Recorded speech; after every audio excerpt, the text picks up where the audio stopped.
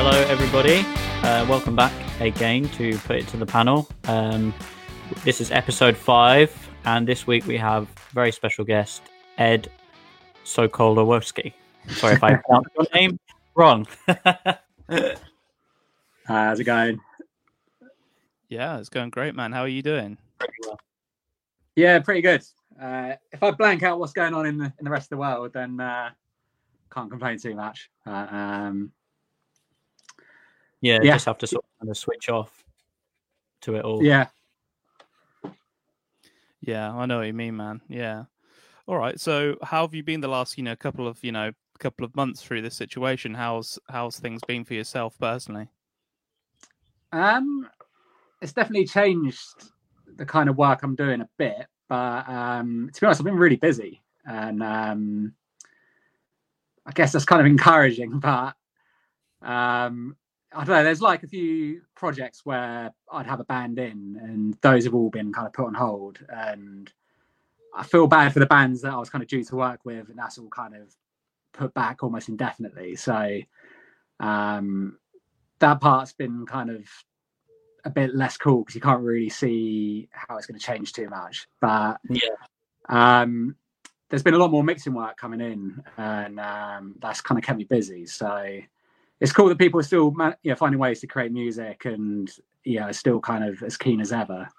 But I guess for some bands it's a bit of a sudden change, and you have to find ways of adapting to that.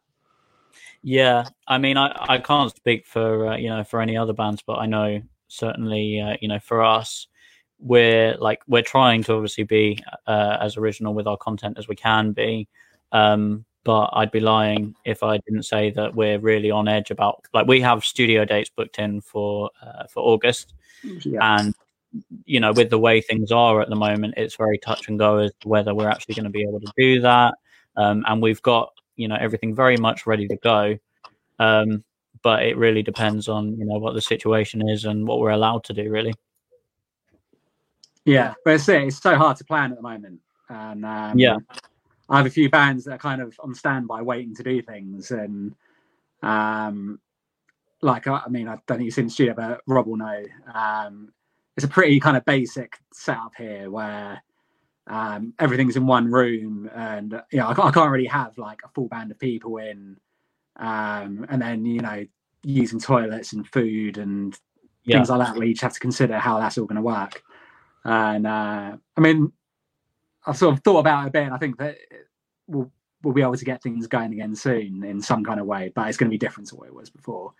And I don't know, it's hard to say when it'll be sort of back to normal on the recording side of it. But at the same time, I think like a lot of people have taken the initiative a bit and found ways to record themselves at home and to kind of collaborate online.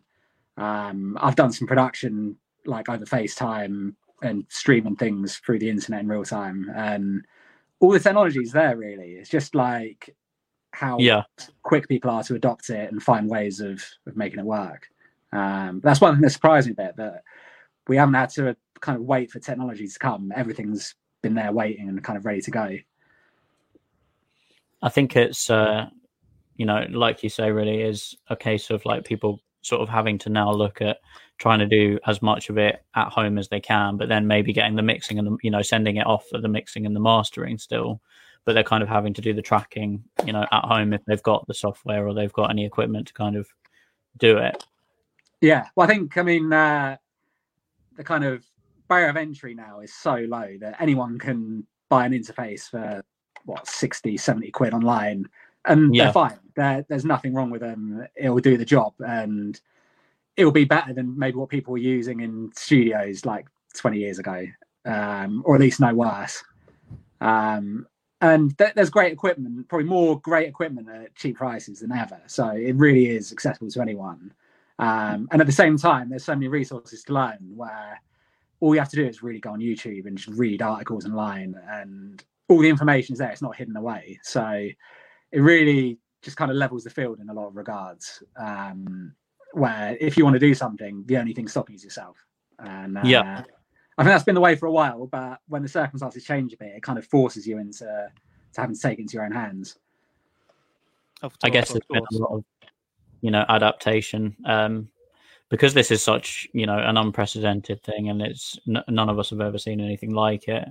It's, I think, some bands it's totally caught off guard. Some were doing a lot of the online content thing for a very long time, so this is just kind of like I'm not going to say it's been easy for them, but they've already been in the habit of it, so they were best placed, when this sort of thing went down. But then some very much, and I would say for us, really, like, we absolutely loved playing shows live. Like, that was, that was our bread and butter. And to have that kind of pulled away from us, have the rug kind of ripped out from beneath our feet, it did knock us for six. And, we are sort of slowly kind of recovering from it, but it's definitely been a shock to the system.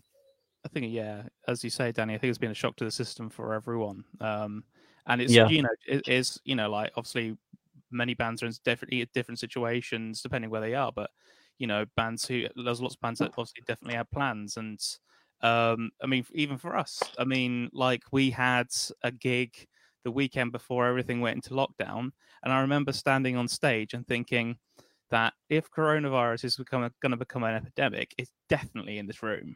We were playing to, I don't know, a crowd of about 50 people, was it, Danny? Something like that. Yeah. In a tiny little pub. No, like 2 meters apart. Yeah. More think about like shoulder to shoulder, and just thinking about, it's definitely if it's in this room, it's definitely in this room. And like, some of us became sick afterwards and we thought we had it, but we didn't know. We were so early stages of the part. But I mean, like, for yourself, Ed, I mean, I know about the studio and I know about where you are and have been with the studio before. And I know that there's pretty much no room for social distancing where you are. It's like, if I'm sitting on the sofa behind you, I'm probably about a meter away from you. Yeah. That's exactly. I mean, I've thought of having, if we need to record drums, just one person at a time, both people wearing masks, doing half days. So there's sort of less need to use, toilets or eating or anything like that. But that, it kind of depends on the musicians being available for, rather than doing, an 8 or 10 hour day, it means doing 2 4-hour days. And they're going to be flexible enough to do that, or not really. And there's a lot of things I have to consider like that, where, like a singer can't wear a mask while they're performing, and then I have to make sure doors and microphones are desterilised. Sterilised. But yeah, there's obviously all sorts of things I've never really had to consider too much before that are like going to be very important if I'm going to be working with people in the same room. And to be honest, like, I'm totally like actually keen to do stuff remotely. And I did a song with sort of weird how I got roped into it, but with Fleur East, the charity single recently. I did that with 2 other producers, where we kind of came up with the structure of the song online, sent it to Fleur, she recorded vocals in her house, sent it back to me, and then I mixed like that. And there's no reason why I can't do that with local bands either, where we FaceTime, they record, and I hear it directly as they're recording. I can give feedback in real time. Kind of work for it together. And the only real difference would be the technical side, which, bands can buy equipment pretty cheap and record themselves, and there's no real kind of it's just a different way of working. It's not worse by any stretch. And I think maybe on the more sort of local side, bands have been a little bit more kind of hesitant to go ahead with that. But I think it's going to get way more common, and like, if it means I can work with more bands at the same time and book different sessions throughout the day and do it remotely at people's convenience, I think that's a good thing. I think not everything needs to be done in person necessarily. No, I mean, I think. What do you think in the case of the future of live music now? Because obviously everything is going to change on a big scale, and people have been talking about how they're going to socially distance music venues, and have like different systems in place, and I can just see that being a massive headache for everyone involved. And obviously at the moment, live streams on band pages are like a huge thing as well, where bands do shows or activities and stuff like that. Do you think that the future is going to be a bit mixed, or do you think it's going to be more commonplace to see a lot of online things and the occasional show? Or what would your prediction be? It's definitely not something I'm like too knowledgeable about, but I mean, I really miss gigs. Over the last few years, I've really made an effort to go to a lot more shows, and it's kind of strange that I'd probably go to sort of 3 or 4 a month, but travel to London for it. When it's been a few months of not going to any at all, then you really do kind of miss it. And to be honest, it's hard to imagine going back to it when you think how many people are packed into a room at a gig, and I just can't see that being the sort of case for a long time, until there's a vaccine, really, because it's just going to spread so quickly in those kind of situations. So I definitely have a lot of sympathy for venues, because they're not making any money at the moment. Bars aren't open.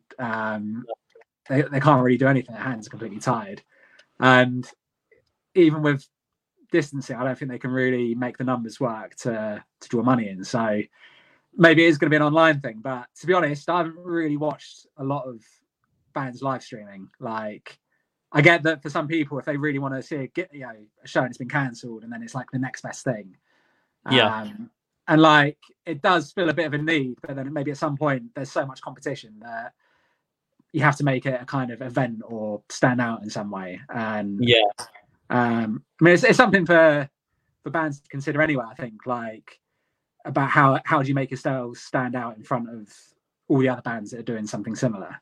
And you get to like that saturation point, I think, when everybody is trying to do the same thing, and then that's when there's problems. Like initially, there was, I guess, like so few of them, or at least not as many as there are now, that when people went to watch them, there was quite a high turnout. Whereas now it's like people are being spread very thin, because there's a lot of choices out there. Yeah, and I think the experience is very different to going to a show, where if you go to it in person, it's a very personal experience that you only share with the people in that room. When it's online, it's available to everyone. It's pretty much going to be the same experience every time they do it. And you don't really have that connection where you're there and it's kind of your own like personal experience in a way. So maybe long term, it's hard to see how that's going to keep evolving, or maybe it'll be where they limit numbers of how many people can see it, so it feels a bit more personal.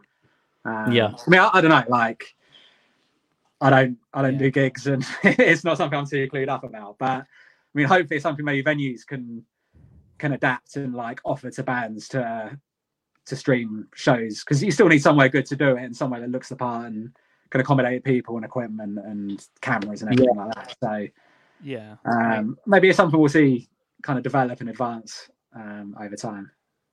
I totally agree. And I mean, there's even, there's venues and stuff that I've been seeing online where they've been putting up, a blueprint of their business, of the venue, and then putting, if we did social distancing, this is what it would look like, and it's just not feasible. There's even one venue which is close to you, Ed, which is the MK11 Kiln Farm, and they put up like how much, if they were going to put on a gig somewhere, like on one of their 2 stages, like how much is it going to cost per ticket? And it was just like insane. It was like, if for the smaller stage, it was going to be like 70 quid a ticket, and that'll be for like a small time band, and then 120 quid for the other stage per ticket. And that'll be for like a little bit of a bigger band. And then they're like, average customer needs to spend 220 quid. And it's like, it's obviously not feasible right now. And I totally agree I think it's going to be more when the vaccine comes around. I think that's going to be, the real thing that kicks everything back into normal motion. I liked something that Danny mentioned a couple of weeks ago, actually, which was the idea of kind of like an online live tour in a way.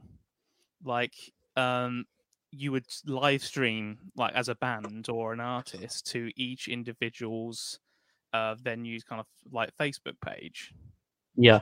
And that's something that I thought was fairly interesting. But I don't know, do you think that's something that would work, Ed? Do you think that's something that is feasible? Or do you think it's like it just wouldn't work? I think it depends on so many things. Maybe for some bands it might offer something that their audience is going to be interested in, but I don't know. Like, I think people have to be creative with it. and find ways of offering something that's different. Because again, if you have, say, just take London as an example, where it's a city with loads of venues, the number of venues is going to kind of dictate how many shows are going to be on at any particular point.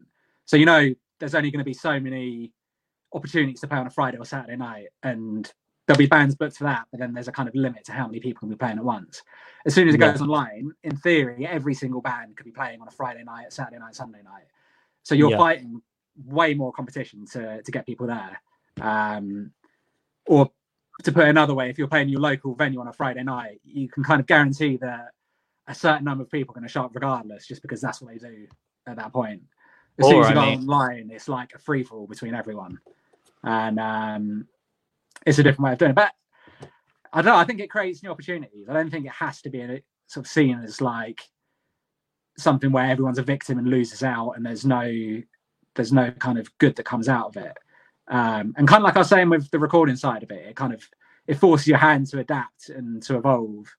And I think, bands will have to look at it in a similar way, where if they're dependent on making a good chunk of their money from doing shows and that's taken away, then how are they going to exist as a band? What are they going to offer to people? What are they going to provide? How are they going to keep people engaged? And maybe if a band was so reliant on doing shows, maybe now is an opportunity to think, do we sort of merch or videos or kind of all the other aspects of being in a band that maybe took a back seat because you take the kind of easiest route when it's available. And maybe it does create other opportunities that wouldn't have been there before, but kind of expose itself when the opportunity comes up. I think something else that I was just literally sitting and thinking about is that if venues started to have band showcases online, another potential problem with that, going back to what you said about competing with lots of other bands, is that literally any band could play that event, and then you're not just competing with the local bands from that area, but suddenly, nationwide, you've got competition on that scale, which makes it very difficult, for an up-and-coming band who don't necessarily have any reputation or much of a discography behind them to then try and, get that out there. Yeah, that's it. It's it's something I sympathise quite a lot with, because it's tough. And, if a band is trying to get their name out there and kind of playing in front of people in kind of smaller venues is taken away, then where do you turn? How do you kind of elevate yourself up? And I don't know. I mean, it's hard to see much of a solution until we can start gigging again. And maybe one benefit is people are going to be so starved of going to shows that when it does open up, I think more people are going to be going and really keen to kind of make the most of those experiences. And the atmosphere is going to be great when the gigs are happening again. Yeah. Definitely. We've spoken to Crawford Arms before, and the Shed in Leicester, and it's all different opinions of how things are going to go. I mean, with you in the studio, I mean, you must have had some things planned. You said at the beginning you had some bands planned and some other projects planned.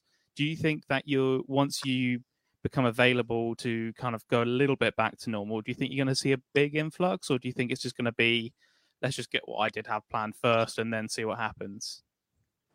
I'm sure there are people that are a bit unsure on whether they can record at the moment and whether it's the right thing to do and whether it's safe and all that. So I'm sure there are people that probably kind of sat waiting to go and just kind of waiting for things to clear a bit before they book in.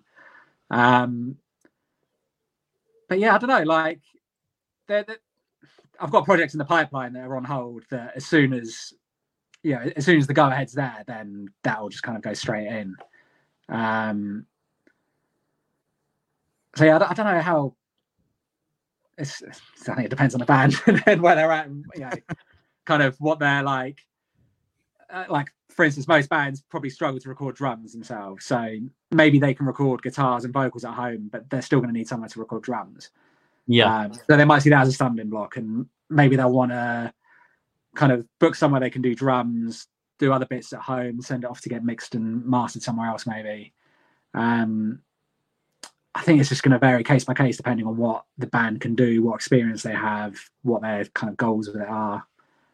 I mean, for me, it's like a real loss. Like, don't get me wrong, I like creating, content here and, my own space and stuff like that. But it's not ever going to be the same as it is when I'm in a room with the rest of the guys and we're all together, creating something together or in the studio together. Like, you can't beat that experience. Like, you can try and sort of recreate it to a sense, but it's just not ever going to be the same. Like, for me personally, anyway.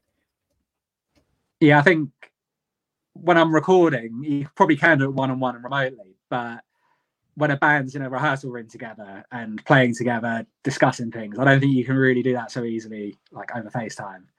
No. And that's really, even when I'm working with bands, the pre-production side is easily the most important part of that.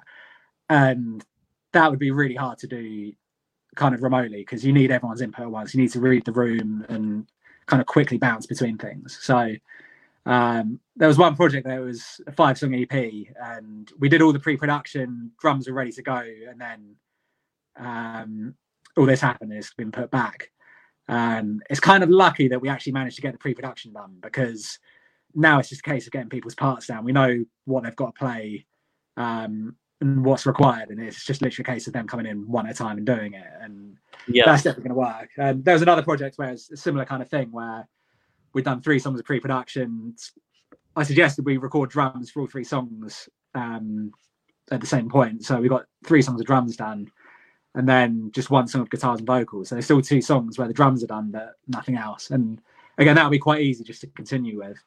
But then there is other projects where we were kind of preparing to start in pre-production, and I mean, I can imagine it's going to be a case of doing it online and just making do with what we can and kind of doing the best of it. And I don't know, maybe something different but equally as good will come of it, where people will be in the comfort at home and have different things available to them, and maybe not be so tired because they've come straight from work and had a full day. And there's going to be pros and cons to the situation. Like, for instance, one of the things that I would say is a potential downside is at the moment when we're putting something together demo wise, one of us will send it over into our group chat after they've recorded it at home. And then if the rest of us aren't happy with a section or something like that, or no, we need to change that. Well, if we'd have already been in the room together when we were creating it, then we could have saved the whole saving it, then bouncing it. And, it would have made the process a lot more kind of streamlined.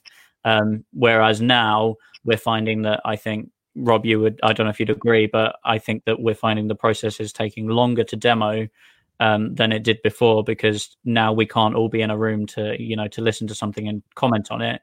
We have to wait and get feedback and then put new mixes in, and then it kind of drags it out quite a lot.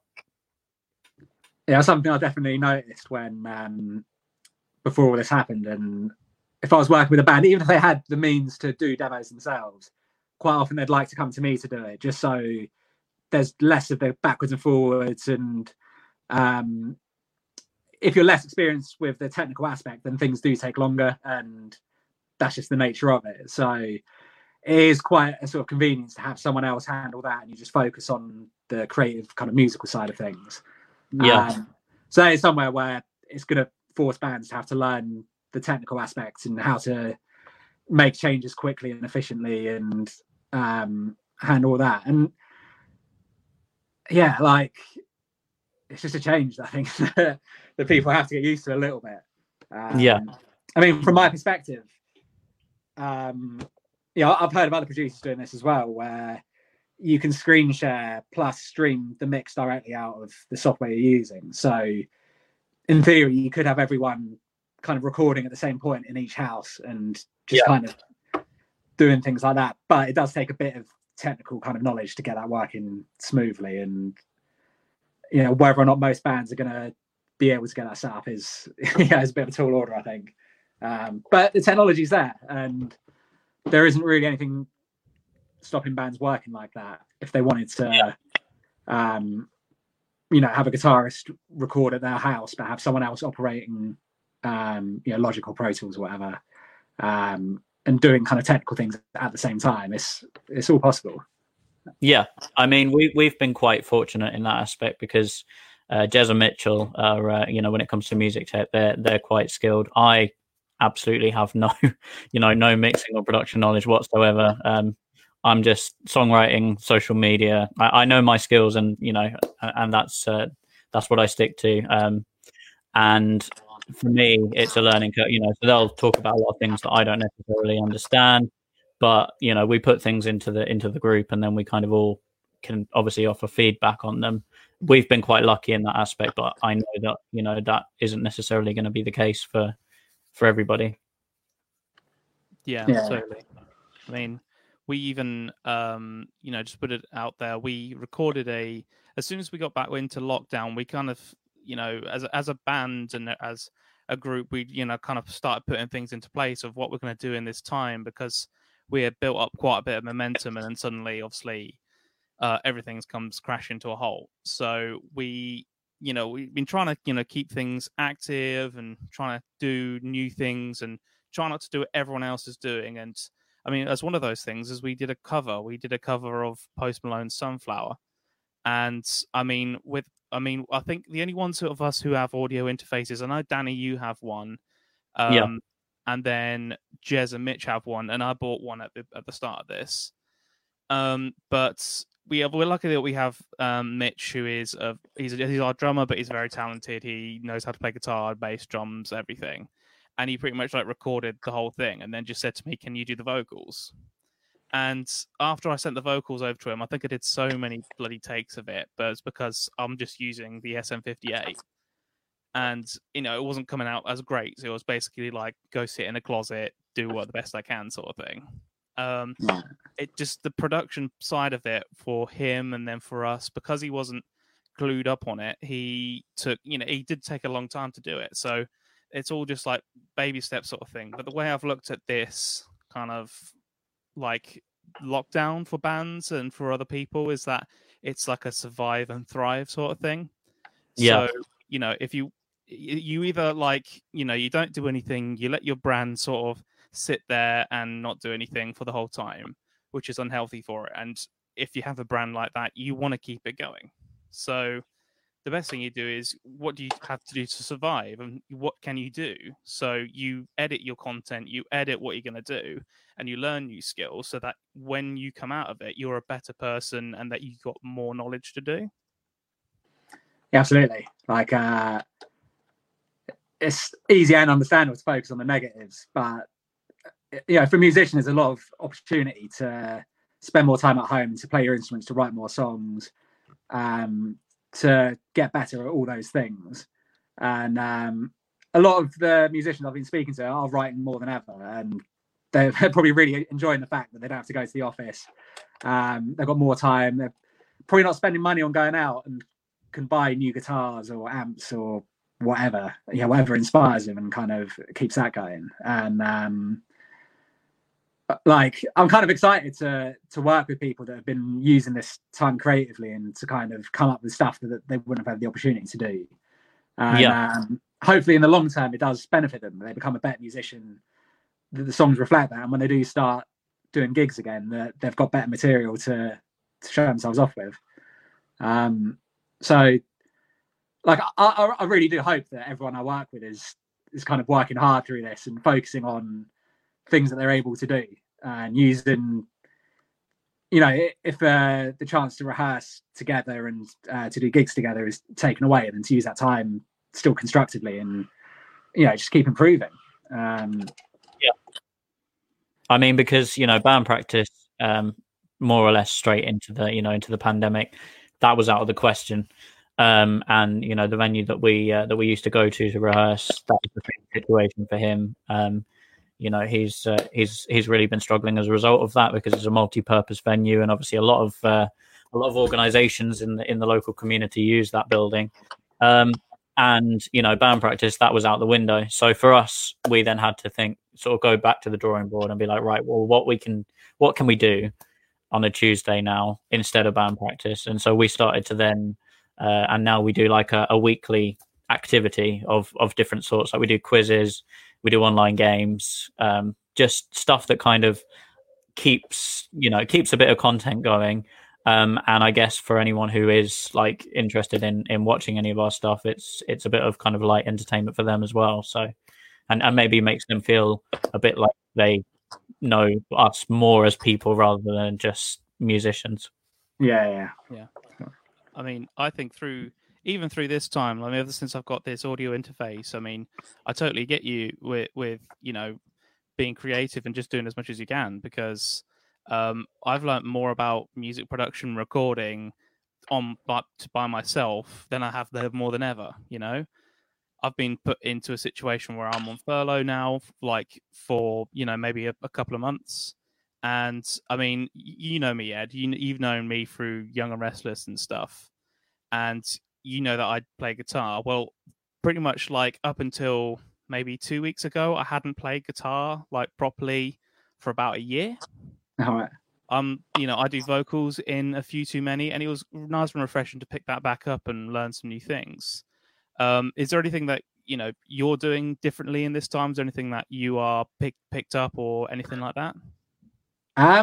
So much, to be honest, but I think it's always in my nature to be trying to learn something and get better at something. Even if I'm really busy, there's always something in the back of my mind that I want to get better at. And I think even just in the most general sense, the kind of moment we're at in history is like, it's never happened before, where every piece of information is available to everyone at any point. Like, all you have to do is pull your phone out of your pocket, search any topic you want, and you can just keep learning indefinitely. The information's there. It's just up to you to like act on it and do something with it. And kind of finding like a good teacher is actually the hardest part of it, and something you have to be a little bit cautious with on YouTube, because it's so unfiltered and you can easily pick up bad habits and learn kind of the wrong things potentially. But all the information's there, and if you want to, I've been playing more guitar than I have done for ages, and I'm loving having the opportunity to do that, where there's amazing teachers on YouTube. You have to pay anything, or Fender Play are offering that 3-month for free, where there's just like amazing tutors, and you can fill in so many gaps in your playing or learn new songs or whatever it is that you want to advance at. It's there. All you have to do is kind of go for it. And I've been playing a lot more guitar than I was before. I mean, it's not something I'm particularly proud of, but I spent so much money on eBay the last few weeks. Just kind of improving the studio. And if I'm not going out and kind of spending money on holidays or going to gigs or whatever it is, I'm just investing in my studio and my work. And I've bought way too many amps recently, so that's kind of put on a bit of a journey of finding which combinations of cabs that I like with it, which valves I like in it. I've been experimenting with different speaker types, just all kinds of stuff where I'm trying to, I guess, partly get ready for when people are coming in again, and partly just to become better at what I do. And I'm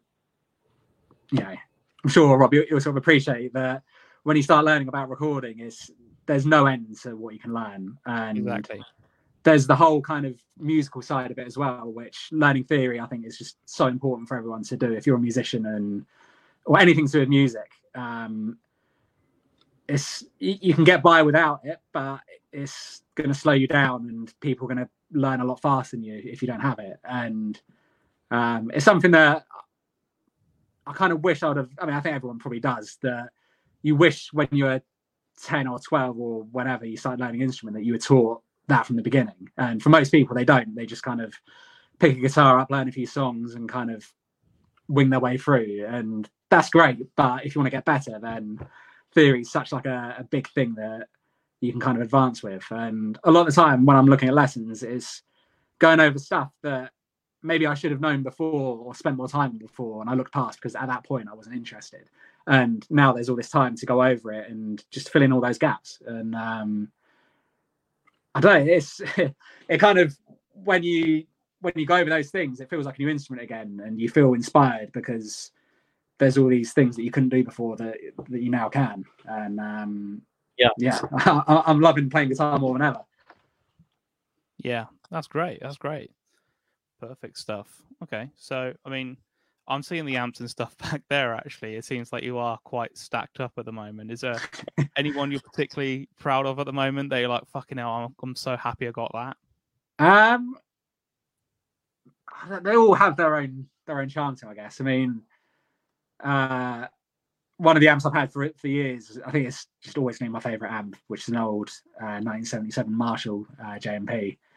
And that still just like does something that no other amp does. And I love all the amps I've got, and they're like amazing kind of classic amps. But that one, it just always kind of sticks out in the best way. But another dream amp for me was a Mesa Boogie dual rectifier. And with a lot of these amps, they've made tweaks over the years and slight refinements. And I wouldn't say necessarily worse, but there's always like a classic kind of version of it that people just believe is the best version. And with a dual rectifier, there's like the revision F and revision G, and they're the kind of just the ones that everyone wants.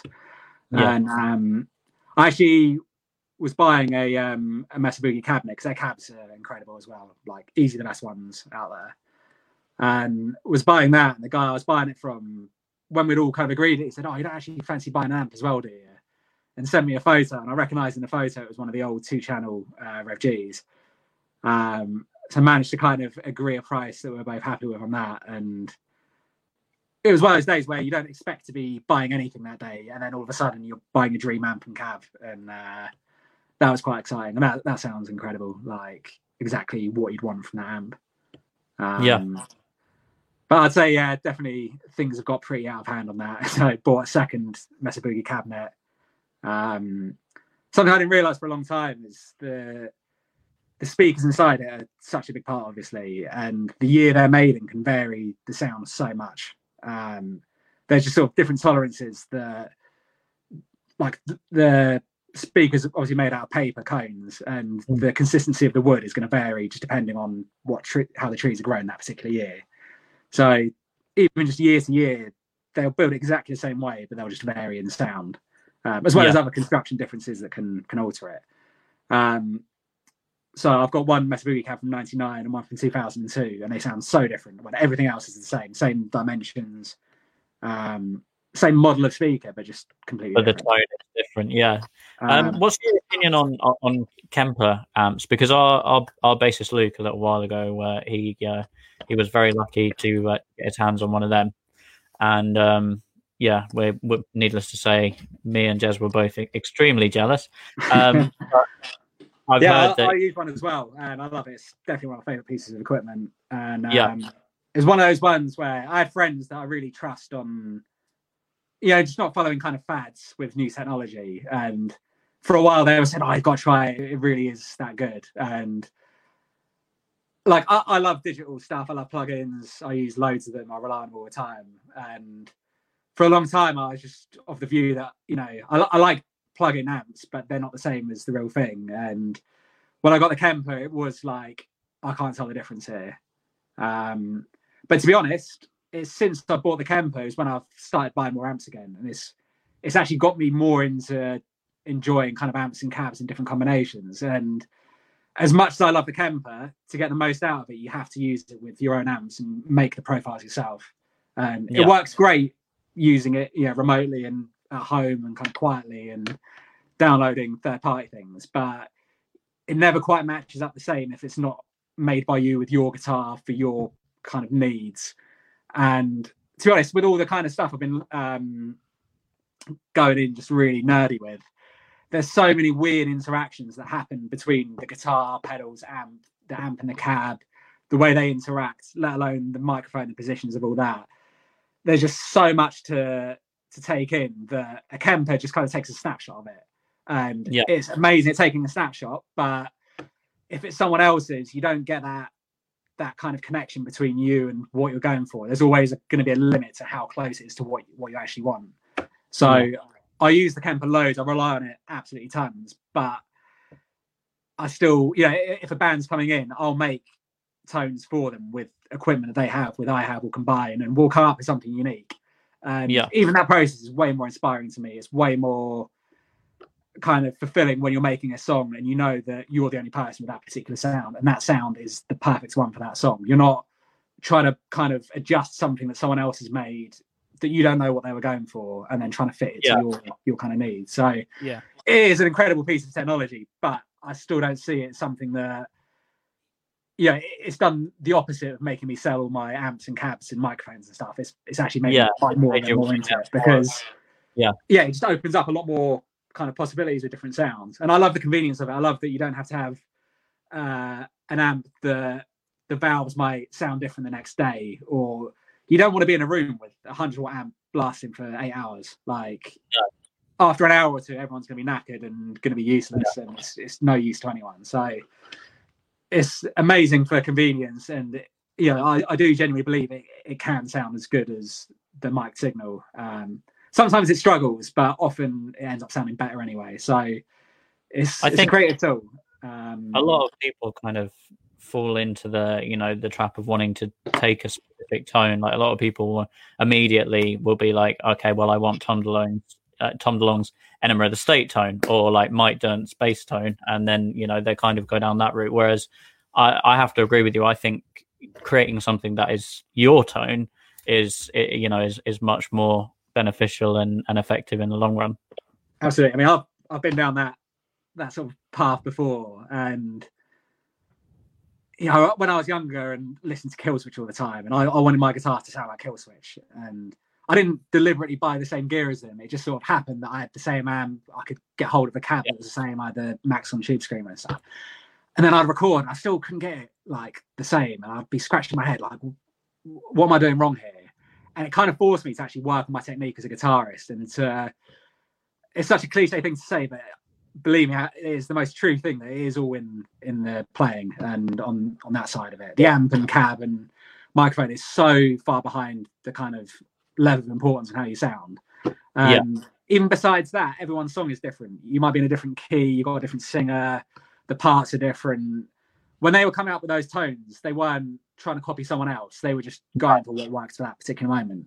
So it's really just not a healthy kind of way to think of trying to copy someone else's thing. And I think everyone learns that the hard way at some point, that you just realize you're never going to achieve it. It's even if you do, it's not going to work, and it's not going to sound good. And it's quite a healthy thing to learn at some point, to be honest. Like if you go through that, then you realize that it's up to you to sound good. It's up to how you play your instrument and make that sound exciting. Don't rely on the equipment to do it, because if you buy me Jimi Hendrix's Marshall stack and Strat and all his pedals and stuff, I'm never going to sound like him, and it's not even going to sound close. It's going to sound laughably bad, because I can't play it, and no one can. Yeah, but you want to have your own, unique individuality, and like that's especially like speaking, as somebody in a band. I can't speak for for every band member, but certainly for me, I've gone down the route of making that mistake. Like with our debut album, after it came out, a lot of the reviews were sort of around the fact that like, oh, this is sounds a bit like it could be a UK Blink-182, and at the time, obviously, that's a massive compliment. Like, don't get me wrong, but now it's kind of like I like the fact that when I listen to our new stuff and our new demos, I don't think of like another band. I think of like our tone and and our kind of brand, if you like. And I think that is something that early on that a lot of people, because we grow up watching those kind of bands, and you do watch them on stage and you watch them in the studio and you think, oh God, I wish that was me. But to maybe even to to an unhealthy point, then you sort of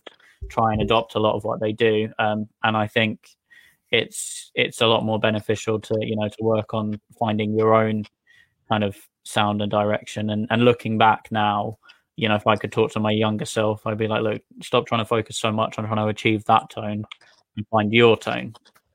Absolutely. I think the thing that anyone connects to with music is when their kind of true personality comes through, where you can listen to the music and picture the whole band and all their different. I mean, Rob will know that I'm the biggest Beatles nerd ever. And, hell yeah, you are. They're like 4 distinct personalities that everyone can kind of picture in their head, and they have their own perception of what that person's like. It almost feels like you know them. and you can listen to their songs and you can kind of think, oh, that's such a Lennon song, that's such a McCartney song, that's such a Harrison song, or like Ringo's drumming. You can kind of picture his personality in the way he plays the instrument. And for me, that's like the highest point to reach as a musician, when you can play something and that character just comes out of it. Yeah, the sound of it, the way it's played, the style of the parts, the kind of songwriting it is. And it can go for anyone, especially the big bands, because there's a reason why they've got that big, because people can connect with it in that way. And it could be, I don't know, Kurt Cobain or Dimebag Darrell or whoever. Their personality comes out in everything they do. It's that person. They're not trying to be someone else or trying to copy someone else. They just kind of make their own thing, and it crosses over into the way they are in real life. It's just like an extension of their own personality, and that should be the case with not just tones or kind of riffs or anything like that. Just, you know, in the most kind of creative sense, that the existence of the band should offer something that is a reflection of the people in it and the experiences they've had. And yeah, the songs should be very honest to them, not this is me trying to do a Blink-182 song, because who would want to listen to that over listen to Blink-182? It doesn't offer anything new. Totally. I mean, like I think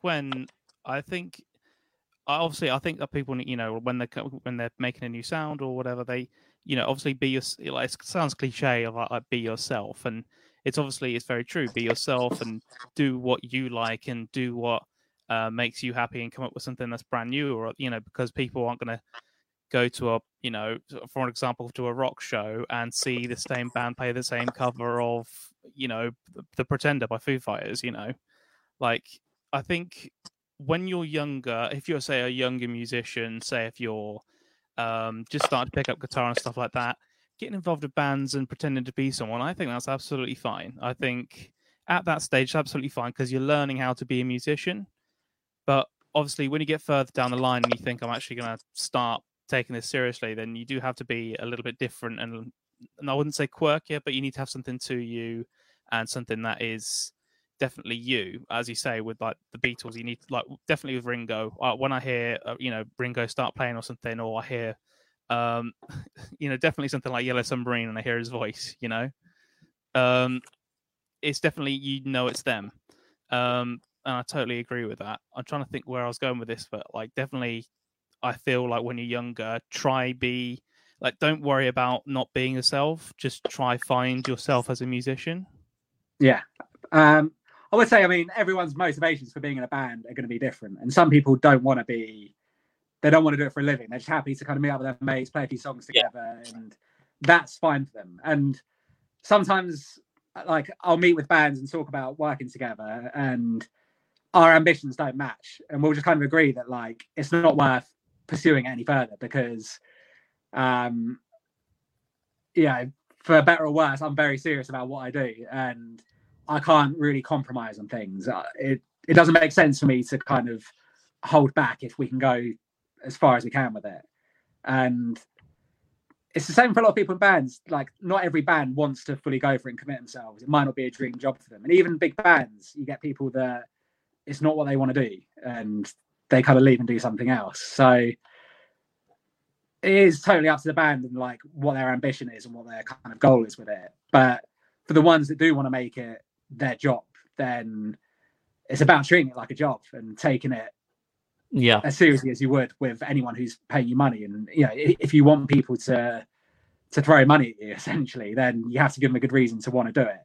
And yeah, maybe being in a cover band might, to a certain point, there is going to be a limit, because you know that the actual band is going to be able to charge, you know, it depends what band it is, obviously, but say it was Foo Fighters, they could charge 90 quid a ticket for a big O2 gig or whatever, whereas a cover band is going to be lucky to get 6 or 7 quid at a local venue with far fewer people. And if your ambition is to be in a Foo Fighters band, then you know that's going to be about as far as you can go with it. Maybe you'll get to go abroad and do the odd show, and that might be a fun experience, but there is going to be a ceiling to it. And you know, for other people, if their job is to be or their ambition is to be a songwriter or to be in a band that's touring the world, then you really have just got to treat it like that's the most important thing, and you do everything you can to make that the goal.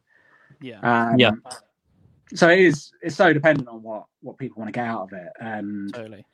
I mean, again, I think now is a good opportunity for bands to really think about like where they're headed with it. How do they make this happen, rather than maybe they're in a routine before of just having a gig every Friday and Saturday night, and that's just the kind of norm, and they know that they can show up, they're going to sell this much merch, they're going to have this many people show up to the venue, and it's kind of like a steady place to be. But at the same time, it might be the thing that's holding them back because they don't look how to go beyond that.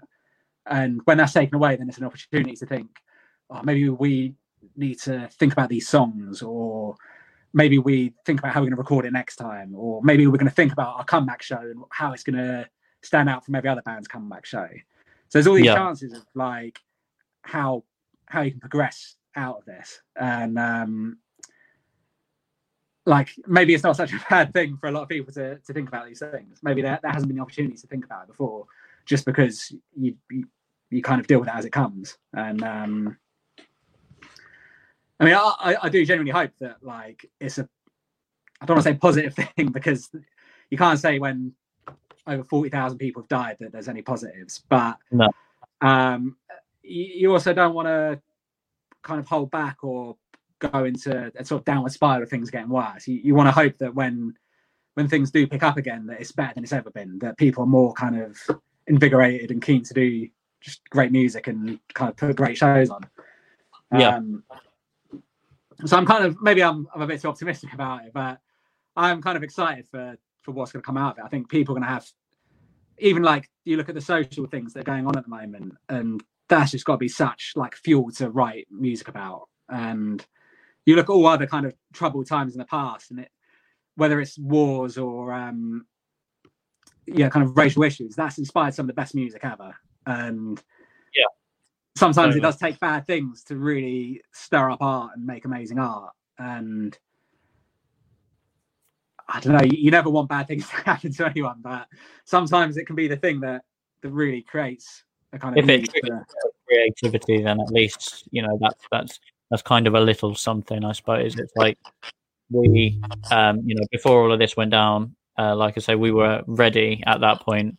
In fact, I think maybe even the week of it all going down, we were supposed to be going to the studio. Rob, correct me if I'm wrong. That's correct. I mean, I did definitely want to go with you this time, Ed, with a few too many. I told these guys, we've got to go with Ed. He's fucking brilliant. But these guys are from, Cambridge, and I'm the only one that's like, in your area. Sure, yeah. So it just became, a hassle in the end. But like, obviously, we got to the situation where, pretty much like the week of, like the first, like I think it was like we got put into lockdown on a Thursday, and the following Monday was when we were supposed to go to the studio. And so, that completely went out the window for us, which was, majorly gutting.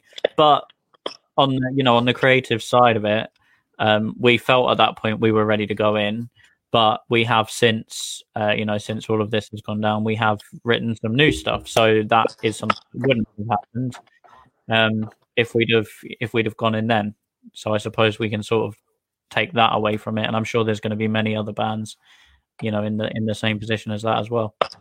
Yeah, I'm sure the songs that bands would have wanted to do a few months ago, they'd probably look at now and think, actually, I'm glad we didn't record them because I've written these new ones that reflect what I want to do so much better. And like, I don't know, I mean, I really do genuinely miss working with local bands, because a lot of the projects I've been doing have been more on the kind of bigger budget side of things, where they can't really afford to stop and they have the means to keep going a lot easier than most local bands do. So that's been great to work on, but I do miss just being in the room with bands and kind of helping them develop their songs. And it's like another part of the job that maybe like my hourly rate is significantly worse doing, but it's still a kind of satisfying part of my job that I haven't been able to do for a while. I really am like looking forward to doing that.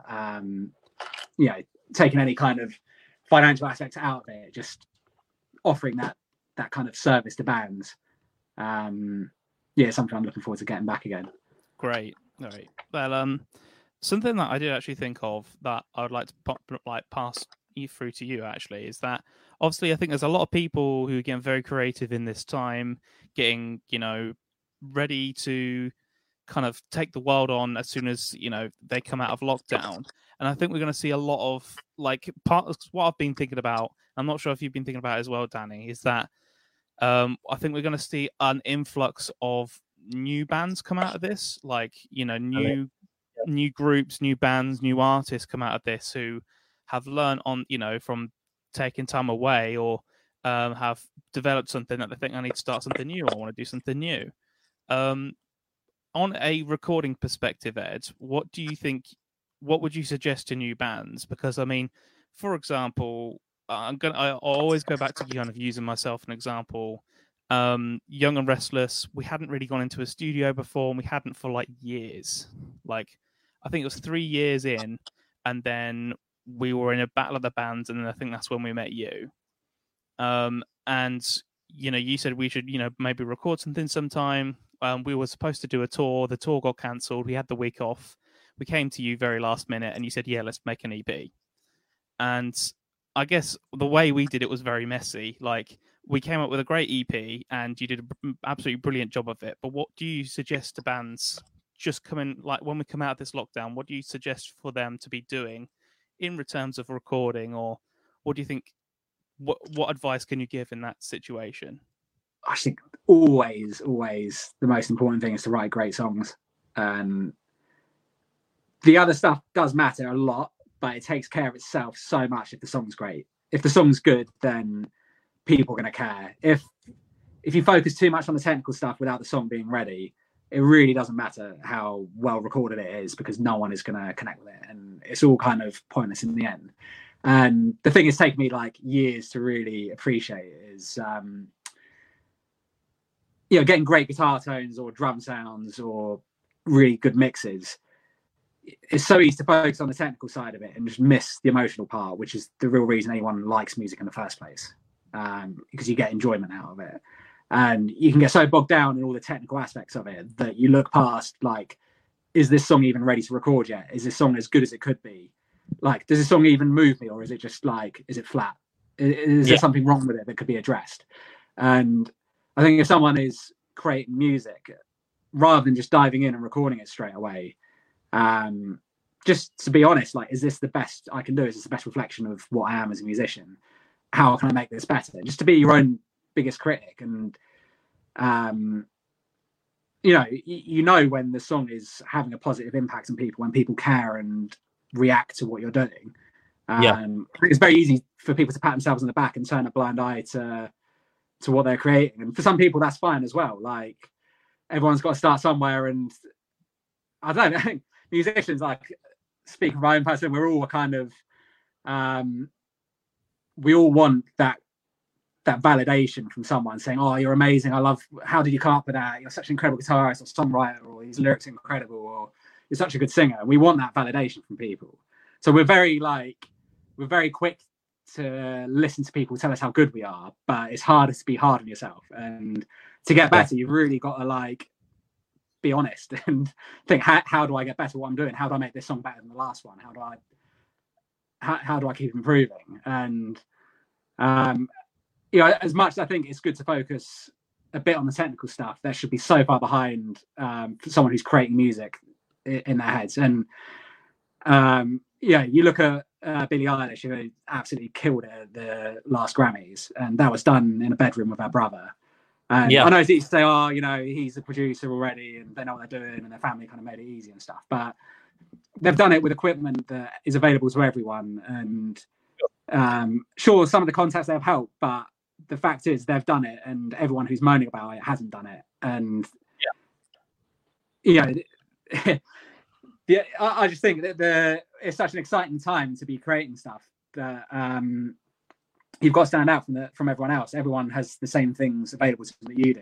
And I just think the best piece of advice is to work at being the best you can be, and to get great songs. And I think it's so helpful to have equipment that you can record yourself on, and it doesn't need to be amazing, and you don't need to be the fastest at Pro Tools necessarily, or have the best microphone in the world or the best sounding room or all the best equipment. Like none of that really matters until it gets to the point that it's holding you back. But until the song is great, it's not going to hold you back. And even then, you'd be amazed at what the sort of quality of some big recordings where they're not using particularly expensive equipment or things that are not available to everyone else. And that wasn't the case even 15 years ago or 20 years ago, where you did have to go to a big studio and use, skilled engineers and things that wouldn't have been available to everyone. Like that's not the world we're in now. And I think that's a great thing if you make the most of that. And I think maybe the difficulty is how do you stand out in front of so many people, because everyone can buy a microphone and interface, record songs at home, put it online, put it on YouTube, share it on social media. And, was it 80,000 songs? Probably more get uploaded to Spotify every single day. Yeah. So how do you make your one stand out above those other ones? And I think that's the hard thing, and that's the thing to focus on. I'd love to say buy this piece of equipment and buy that piece of equipment. That's what you do, but I think the reality is like very good songs. The way it always has been. And if you make great songs, people will want to be a part of it. People want to attach to it, and I think the rest kind of, I don't want to say takes care of itself, because it does. There's still so much other work that has to go into it, but that's always going to be the first thing, and that's always the first thing I focus on. And I think bands that work with me will all agree that the most fun part of the recording is pre-production, because that's where the song comes alive, and that's where you go from a song that you think you're happy with to a song that's like becomes its own kind of living thing. And for me, that's the most satisfying part of it. That's when all the creative kind of unexpected things happen, and the rest is almost, what you're kind of aiming for, and you just do it, and it just kind of happens pretty easily from then onwards. But I think when the song's there and got a direction and a kind of purpose for being there, that you have a path to follow at that point. I think straightforward. The first draft is very rarely the final draft. Like using our own experience again.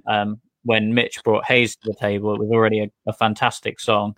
But then we like changed different elements, added different things in, and it's still like to this day it looks different to how it did like straight off of the bat, because obviously everybody sort of brings their own kind of unique elements into it, and I think it's very rare. I mean, obviously you do have those like one-off miraculous occasions where you create something and the first draft is like, yep, there's nothing I'm going to change about that, it's absolutely fine. But I think that's probably more rare. And it's more likely that you're going to end up redrafting things, listening to things a few days later, being like, "Oh, I actually hate that. I don't know why I like it today." So, I think that's such a healthy attitude to have. And I mean, it does happen where sometimes the demo version is unbeatable, and that is the right one. And you try other ones, but then you just hold your hands up and say, "No, it was right the first time, and that was it." But conversely, if you record something and the first idea you have of it is the one you live with forever, then it misses such a massive opportunity to see what could have been with it. And I think that's probably one of the biggest mistakes I see with bands, is that they don't explore the potential of a song. They write it and that's it forever. They've kind of missed this opportunity to see what it could have been. And it's something that doesn't really get explained to bands. I totally understand and kind of like sympathize how that happens. And it's something I would have made that same mistake before, when a band books in, you dive in on the first day and you're recording drums, and I don't even know what the song is yet. So how do I know if it's the right drum sound, or if the parts are right, or they're fighting each other or anything like that, without actually hearing the song first and making those decisions on, is this song as good as it could be? Are the parts right? Does this song kind of connect in the way it's supposed to, and what it initially was setting out to do? I think it's so handy to have equipment to record with, so you can hear your ideas back. And I totally especially now, I think it's lunacy if a band doesn't have the ability to do that, because I have bands that record ideas on an iPhone, and it sounds like surprisingly passable, and it's totally possible to do that. There's nothing wrong with that, and you can make good ideas, and those limitations can actually make you be more creative. So I think every single band should have some kind of means of recording demos where they can hear a song back, be critical, and think, oh, maybe I should try a different drum beat on that first verse, or maybe this should cut out there, or maybe that melody could be a bit better here, or maybe I get bored by the middle eight and this should be different. There's all these kind of things that unless you record a rough version of it, you're not going to really have a good idea of whether that works. No. And I think that's just something that should be in every band's kind of skill set to be able to do. And it could just be one microphone in the practice room. Sure. To hear a demo, just so you hear it back. Or it could be you go to the bassist's house and they can do a bit in GarageBand or Logic or whatever. Yeah. But I think that's how you know when the song is good and ready to be recorded. Yeah. And even again, not to kind of advertise myself, but that's what I see my job as. If someone's calling themselves a producer, it's to take responsibility of the product. It's not just to engineer and kind of mic things up and leave it to the band to know what to do. And sometimes that is the right thing to do, just to not get in the way of it. But sometimes a band does need to be guided through it and to be told, like, no, this should change, or let's try something here, see if it's better. And sometimes that will come up when I'm working with a band and they'll say, no, we like it the way it was. It kind of needs to be like that. And that's fine. But at least you have the discussion and you kind of explore the possibility of that. And without those thoughts coming in your head, if you never think or have those kind of suggestions put to you, then you're never going to hit the potential because you're kind of holding yourself back. Yeah. And you have to be very receptive and open to that feedback as well. Like very, as musicians, I think a lot of the time we feel our songs are almost like our baby, and you can get quite protective over your baby. Like when you put it out into the world, you can be quite protective over the structure and things like that. And I think it's very important you've got to be extremely open-minded. But when you bring something to the table, and you bring it to the floor essentially, then it's open to interpretation from everyone you've brought it to, and then you have to be receptive to the comments that come back, because they're not necessarily going to be every part of it was amazing, that's fantastic. In fact, that's quite rare. So open to that kind of two-way communication. Well, I think anyone who's a musician, I think it's part of being a musician that you have to be open-minded and you have to have thick skin. And if you don't have those kind of like character traits in you, then you're really going to struggle as a musician, because not everyone is going to love every single thing that you do. And to get better, you have to be your own hardest critic, because if you don't like it, then why would anyone else care? And likewise, like if I listened to work that I did 5 years ago, I'd be cringing so hard now. And I think if I listened to it now and thought it was as good as what I thought then it means I haven't improved. And it'd be the same with songs, I hope, that anyone writes, until you get to a very kind of accomplished level where you know that something you wrote 10 years ago was absolutely great and you wouldn't touch it. I think most of us can accept we're not Paul McCartney and we're not going to be at that point. So I think it's quite a healthy thing to be your own hardest critic, because if you're not, eventually someone is going to come up to you and really put you in your place, and you kind of got to be ready for it. I mean, I've probably been doing this long enough that I know I'm not too protective over the work I do, and sometimes I might produce something, I might mix something, I send it to the artist or client or wherever, and they'll say, no, it's not right.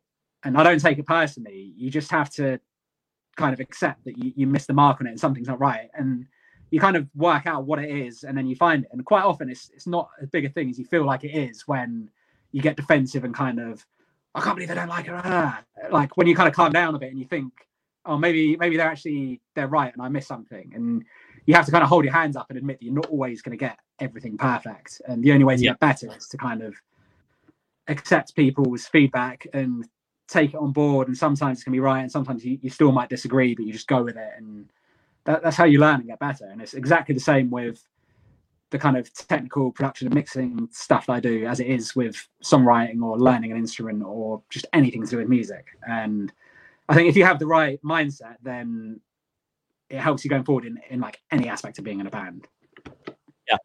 Totally. I think on the same kind of aspect as that as well, I think it's important not to try and not regret anything from the past either. Like I would listen to our debut album, Lessons Learned now, and I cringe when I listen to the majority of it.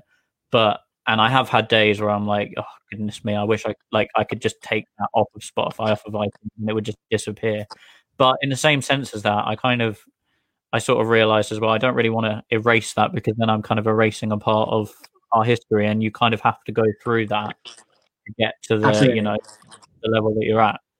One of my favorite things when I listen to old work, as soon as you hear it, as soon as you hear the first note, it just transports you back to that moment in time. And there'll be albums where it was like snowing outside, and as soon as I hear that music, it just reminds me of like being in the studio of that band. You remember all these kind of vivid things that aren't in your head until you hear that music. And that's one of the best things about recording something. It's a document of where you're at that point in time. And that's one of the really good things about going with your gut when you're making music, is that even if you don't like it 5 years down the line, you know that when you were that age, in those circumstances, with everything else that was going on, that was exactly what you wanted to do. And that's the kind of cool thing about it, that when you make something when you're 18 and you kind of cringe at it, like that's part of being 18 and a musician at that point, and what you like then and what you thought was good then is, that's documented, and that's the kind of cool thing about doing it. If you're too scared to release anything because you think you're not going to like it in a few years' time, then no one would ever release any music. And you can guarantee every single musician that's ever lived is going to listen to previous things that they've done and think, oh, I'd have done that so different now. And that's just, you'd have that with anything that you do. Like if you're a chef and you cook a dinner, if you could go back and eat your old food, obviously assuming it's not gone moldy or anything, but you're going to learn new techniques and new tricks, and your kind of tastes are going to develop, and you'll kind of get knocked down and put in your place a few times to get better along the way. And that's the journey. That's the fun of it. I think that's what draws a lot of people in as well. I don't see it as a negative when you have those kind of. I think it's actually a very healthy thing to look back and to think, oh God, I've improved a lot. If you don't look back and cringe, I always say to people, if you're not looking back and kind of being critical of it, then you haven't improved. And there might be reasons for that, but I'd much rather have the feeling of like, oh God, I'm so much better than I was then. That's a much nicer place to be in. Exactly. And I suppose the other thing as well is, like, if you were to, let's say you were to indulge that want to erase something, there might be somebody in your, in your local circle, or somebody who lives in another country. Like in the case of a band, there might be somebody over in the States, and you've got a UK band, and they're like, right, well, our first EP, that was a total disaster, we now hate it. So they then, delete it, and it's gone from all the platforms. But that person who lived over in the States actually really liked that specific song from that specific EP. And, you wouldn't even know that, because obviously you yourself feel like, oh, I regret that whole EP even happening. But it's like it's gained respect from people, of its time. At the time, there were people who were into it, and you may not ever even have known that. And for the same reason that I wouldn't ever really want to, retire a song, so to speak, because you never know who's going to want to hear something in the future that you wouldn't even dream of thinking that they would, but then it turns out they do. Absolutely. I mean, I think it's so easy now to release any piece of music. I could get steaming drunk and make the worst song in the world, record it, stick it online and release it, and then have a 3-day hangover and then listen and go, oh, what was I thinking? Delete it. And anyone can make any old rubbish and put it online and release it. And it's so easy to kind of erase it and release things that you're not fully confident in. And I think that's something probably, every musician is going to have these insecurities. It is part of being a musician. And I think it is an important thing for people to overcome, to make brave decisions and bold decisions. And if they're going to do something, then absolutely go for it. And if you're not going for it, then sort of stop and think, like, am I ready to be releasing this yet? Am I releasing it for the sake of it? Am I releasing it because, like, is it fully thought through? Because I see a surprising amount where bands do things because they feel they're supposed to, rather than because it's the right thing. And often it'll be like a band doing an album. In their head, they think, if I release an album, that's just like a kind of milestone for where, my family will be proud of me, my mates will be really impressed, my girlfriend will be really impressed, I'll feel really good about doing it. And have bands that will come in and they say, yeah, we're looking at doing 10 songs, you know, and rather than dive straight into it, I'll get them in and we'll chat. And sometimes it is the right thing, and they've kind of built to a point where there's a demand and a need to deliver an album to kind of keep progressing and move on. But I think for most kind of local bands, it's not a good move to make, like financially, commitment wise, and quite often they'll rush songs to go on there that they won't be happy with down the line.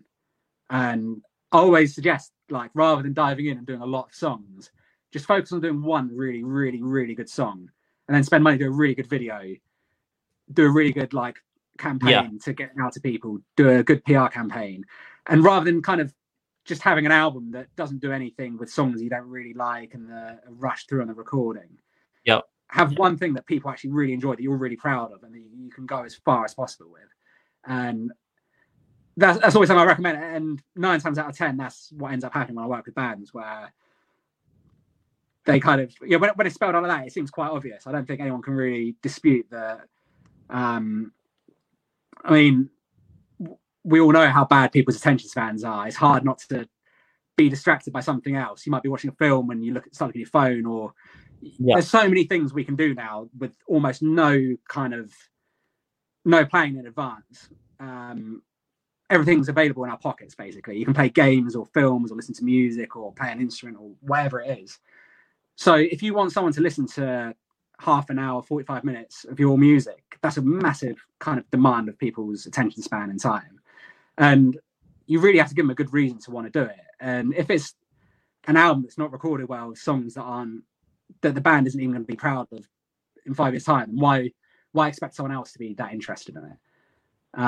So I really think just having something good in the first place is by far the most important thing. And I mean, I must bore people to tears with like spelling that out, but it's something that people don't really talk about much, because it's maybe not a fun part of being in a band. You don't think your goal isn't to release one song every 3 months, or I don't know how often. It depends on the band, but I don't know. Sometimes it just kind of takes that moment of reflection to think, like, what's the best possible route for us here? What's the best move to make? Yeah, like I fell into that trap actually early on. I was like, I really just, I had that desire to just release an album, but now in retrospect, I realized that I actually prefer the process of, like you say, like releasing a single and then a few months later releasing another single, and then being able to invest that kind of time, money, and energy into really making each of those releases be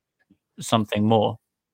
Absolutely. Well, I think the kind of moment we're in at the moment isn't a period for albums, really. And there are some great albums released that are like incredible kind of entities of work where it just makes sense in one kind of pass. But it's kind of like music was like in the 50s and early 60s, where it's like a singles kind of like climate for music, where 90% of what people care about is singles. They go on Spotify and you quickly want to be engaged in that song and you want a great song. And if the song's not good, you skip to the next one. And our attention spans are probably the worst that have ever been for humans. That's something that we have to kind of react to as kind of media creators, that you write for what the audience wants. And I think if you're a huge artist, then you're going to have a fan base that wants to listen to an album of your work. But I think until you're at that point where there's like this huge demand for it,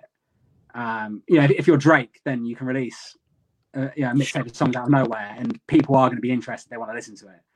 And if you're a local guy trying to do that, it's very sort of presumptuous to expect people to want to invest that kind of time in you without knowing about you, or if you're good yet.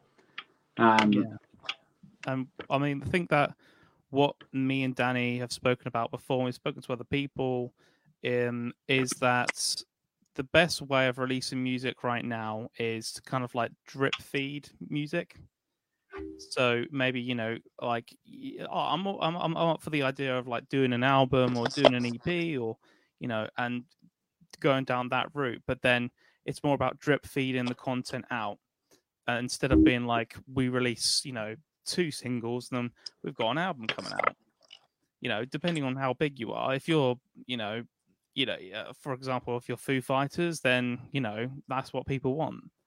But then if you're some band trying to get somewhere with it, you're not going to release 2 singles. You have to be really good singles to then be have an album and everyone go get it. So, that's it. But even then, if you're a band, you start out. If I started a band tomorrow and we wrote a song that was like better than Hey Jude, and that was our first ever song, and we did that and released it, even no matter how good the song is, it's still not going to get everyone's attention. You have to kind of build up a following and get to the point where you can release a really good song and then it takes off. If you release a good song at the wrong point in your kind of career, you're just kind of giving away too much too soon. It's exactly the same with releasing an album before people are really ready for it. You only get one chance to do it, and if you don't back it with a good PR campaign or have a big enough fan base to really make the most of it, then it's just throwing away all that hard work. And I see it happen, a depressing amount really, where you work really hard on something and then the release just kind of flops out. It doesn't get the backing behind it that it really deserves, and then ultimately the song suffers for it. And it doesn't get the exposure it should have done. Because it's kind of been given away too easily. And again, I think it's so much more beneficial to focus on each individual song's release and make that the best it can be, and then just try and beat that with the next song and build up. And releasing 10 songs one at a time like that is going to be way more effective than throwing 10 songs out in the open that most people aren't then just gone. Why would they care? Yeah. What reason do they have to care? And I don't know, maybe this is like potentially critical here, but I think it's a healthy thing for bands to think about. I think it's exactly the same with when they're playing a show. Why, when there's so many options available, no notice, you don't need to plan things in this day and age, because you just look at your phone and see what's going on, or you message your mates and WhatsApp, and it's all instant. You don't have to make plans in advance. So if you want people to come to your show, what reason are you giving them to come there over doing something that they might enjoy more? I think there needs to be really good reasons for people to come out and spend their money and commit to your product. And I think a lot of bands don't really do as much on that as they probably could. And it's maybe a reason I go to less local shows than I kind of have a bit of a guilt that I don't go to enough. When I go to shows that people I really do want to see, and I find that experience way more fulfilling to me. I'd much rather spend, a gig. Probably my favourite gig I've maybe ever been to was, I saw Beck a couple of years ago in London, and it was a kind of last minute gig. I think the venue only held about 1,000 people, which for Beck is pretty small, and tickets were like 60 quid. But that gig is one I'll remember for the rest of my life. It was incredible. Yeah. And that was way better value to me than spending £5 or £4 or whatever it is, going to a local venue and seeing a band kind of badly play songs that aren't really well written and don't really need to exist. And there's like almost an attitude a lot of bands have where they think people should show up and support them and support their venue and support local music without actually giving a good reason to be a part of it. Whereas if I go and see Beck and there's 10 people on stage and they're some of the best musicians on the planet playing together, and it's like a privilege to be in the same room as them. And when you're paying 60 quid, you kind of see it's gone to these amazing musicians that have dedicated their life to being just incredible. And that reflects way better value for money for me. And like, I think it is tougher than ever to be in a local band and to get people to come to your show. But I think it is equally down to bands to be good, to give people a reason to want to come to see these incredible songs or incredible singer or guitarist or whatever it is. There needs to be a reason to draw people there. And I hope that is something that again comes out of it, where bands think, okay, when gigs start up again, we need to have something good to stand out above everyone else, because everyone's going to be itching to get out there and to do something special. And I can't wait for it. I think the atmosphere at concerts is going to be so good when it comes back. Festivals are going to be like just the most positive kind of experiences going, and all the bands are going to be good. Like, it's going to be such a kind of release to do that. But I hope it's something that inspires people to go above and beyond and to kind of think how they're going about it. Perfect. Yeah. Well, I totally agree with that. And everything you've been saying tonight, it's been really good advice. So thank you for all of that. I'm being conscious of time a little bit as well, because I understand we've been on there for about an hour and 24 minutes now. something that something that we do to kind of like round up each session, each time with people, is we like to ask what people have been listening to more recently. So what we do is me and Danny run we run this podcast and we run this live stream, but we run a playlist on Spotify for this session.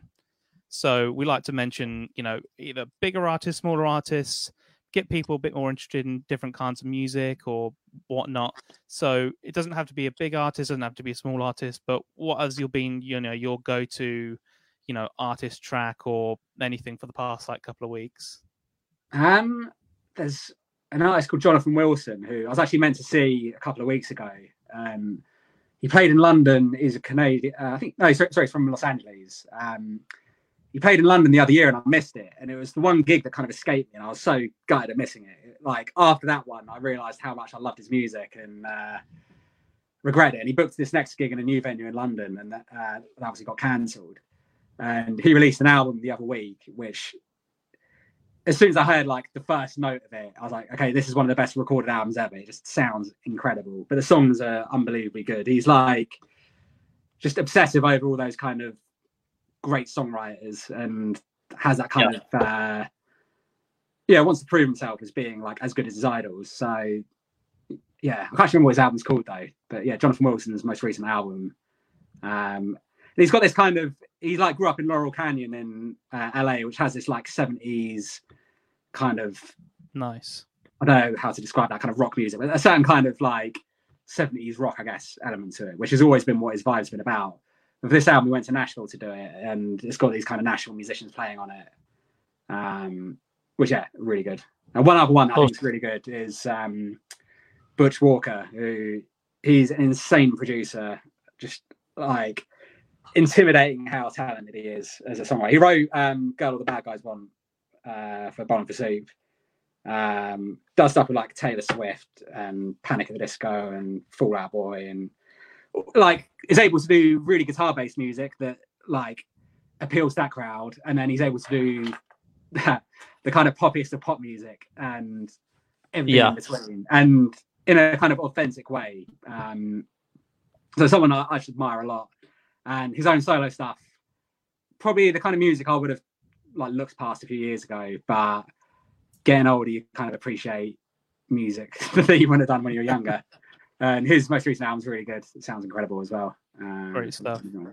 That's both definite, really good suggestions, and we'll definitely include that into the playlist so that people can find some way of getting to listen to those music as well. Danny, is there anything you've been listening to in the past week since we last spoke? So for me, this past week, I haven't had a chance to check out a whole load of new bands. But one thing that I did want to mention, my friend Kyle's band, Makeout from the States. They are going to be putting out new material in the very near future. For anyone who isn't aware of them, definitely go and check out the songs that are already out at the moment. Crazy and Ride It Out are probably two of my favorites. Really, really good band, and they are going to be putting out new music later this year. So definitely go and check them out, and we'll stick that on the playlist. Nice, that's perfect. And I guess for me this week, I like to listen to, some people know I like to listen to a lot of smaller underground rock and pop punk artists. So one I do want to shout out for this week is someone who's more local to Ed in Milton Keynes. So I would maybe say, I'm going to go down the route of saying, Get Your Head Straight. They've got a couple of singles and EPs up on Spotify, like Excuses and stuff like that, and I'll definitely be including. Great song. Yeah, and they're personal friends of mine as well. So I definitely suggest for their people to go give a listen to them. But also this week I've just been listening to a lot of bigger stuff. I've been for some reason I've been listening to Enema of the State on repeat. I don't know why. Why not? It's a great record. Why wouldn't you? I just, something about me I've just clicked with it, and I've just always found my way back to it. So obviously I will put some more Blink into the playlist, but obviously if you haven't heard of Enema of the State, where are you? Who are you? What are you doing? So get on and listen to that. But yeah, I thank you for everyone for watching and listening. It's actually been a pleasure having you tonight, Ed. Actually been really good and really insightful. To give everyone the heads up, Ed runs his own studio in Milton Keynes called EAS Studios. He's done some stuff for me in the past. He's done some stuff for some of my friends. Absolutely brilliant. You know, you're really good at recording and producing. So if you definitely want to looking to get new stuff out, or if you're looking to get some advice and that sort of thing, definitely go hit up Ed's. Definitely go search EAS Studios and see what he can do for you. Thank you for coming on, Ed. Appreciate it, guys. Good pleasure. Perfect. Well, thank you for watching, everyone, and we'll see you later. See you later.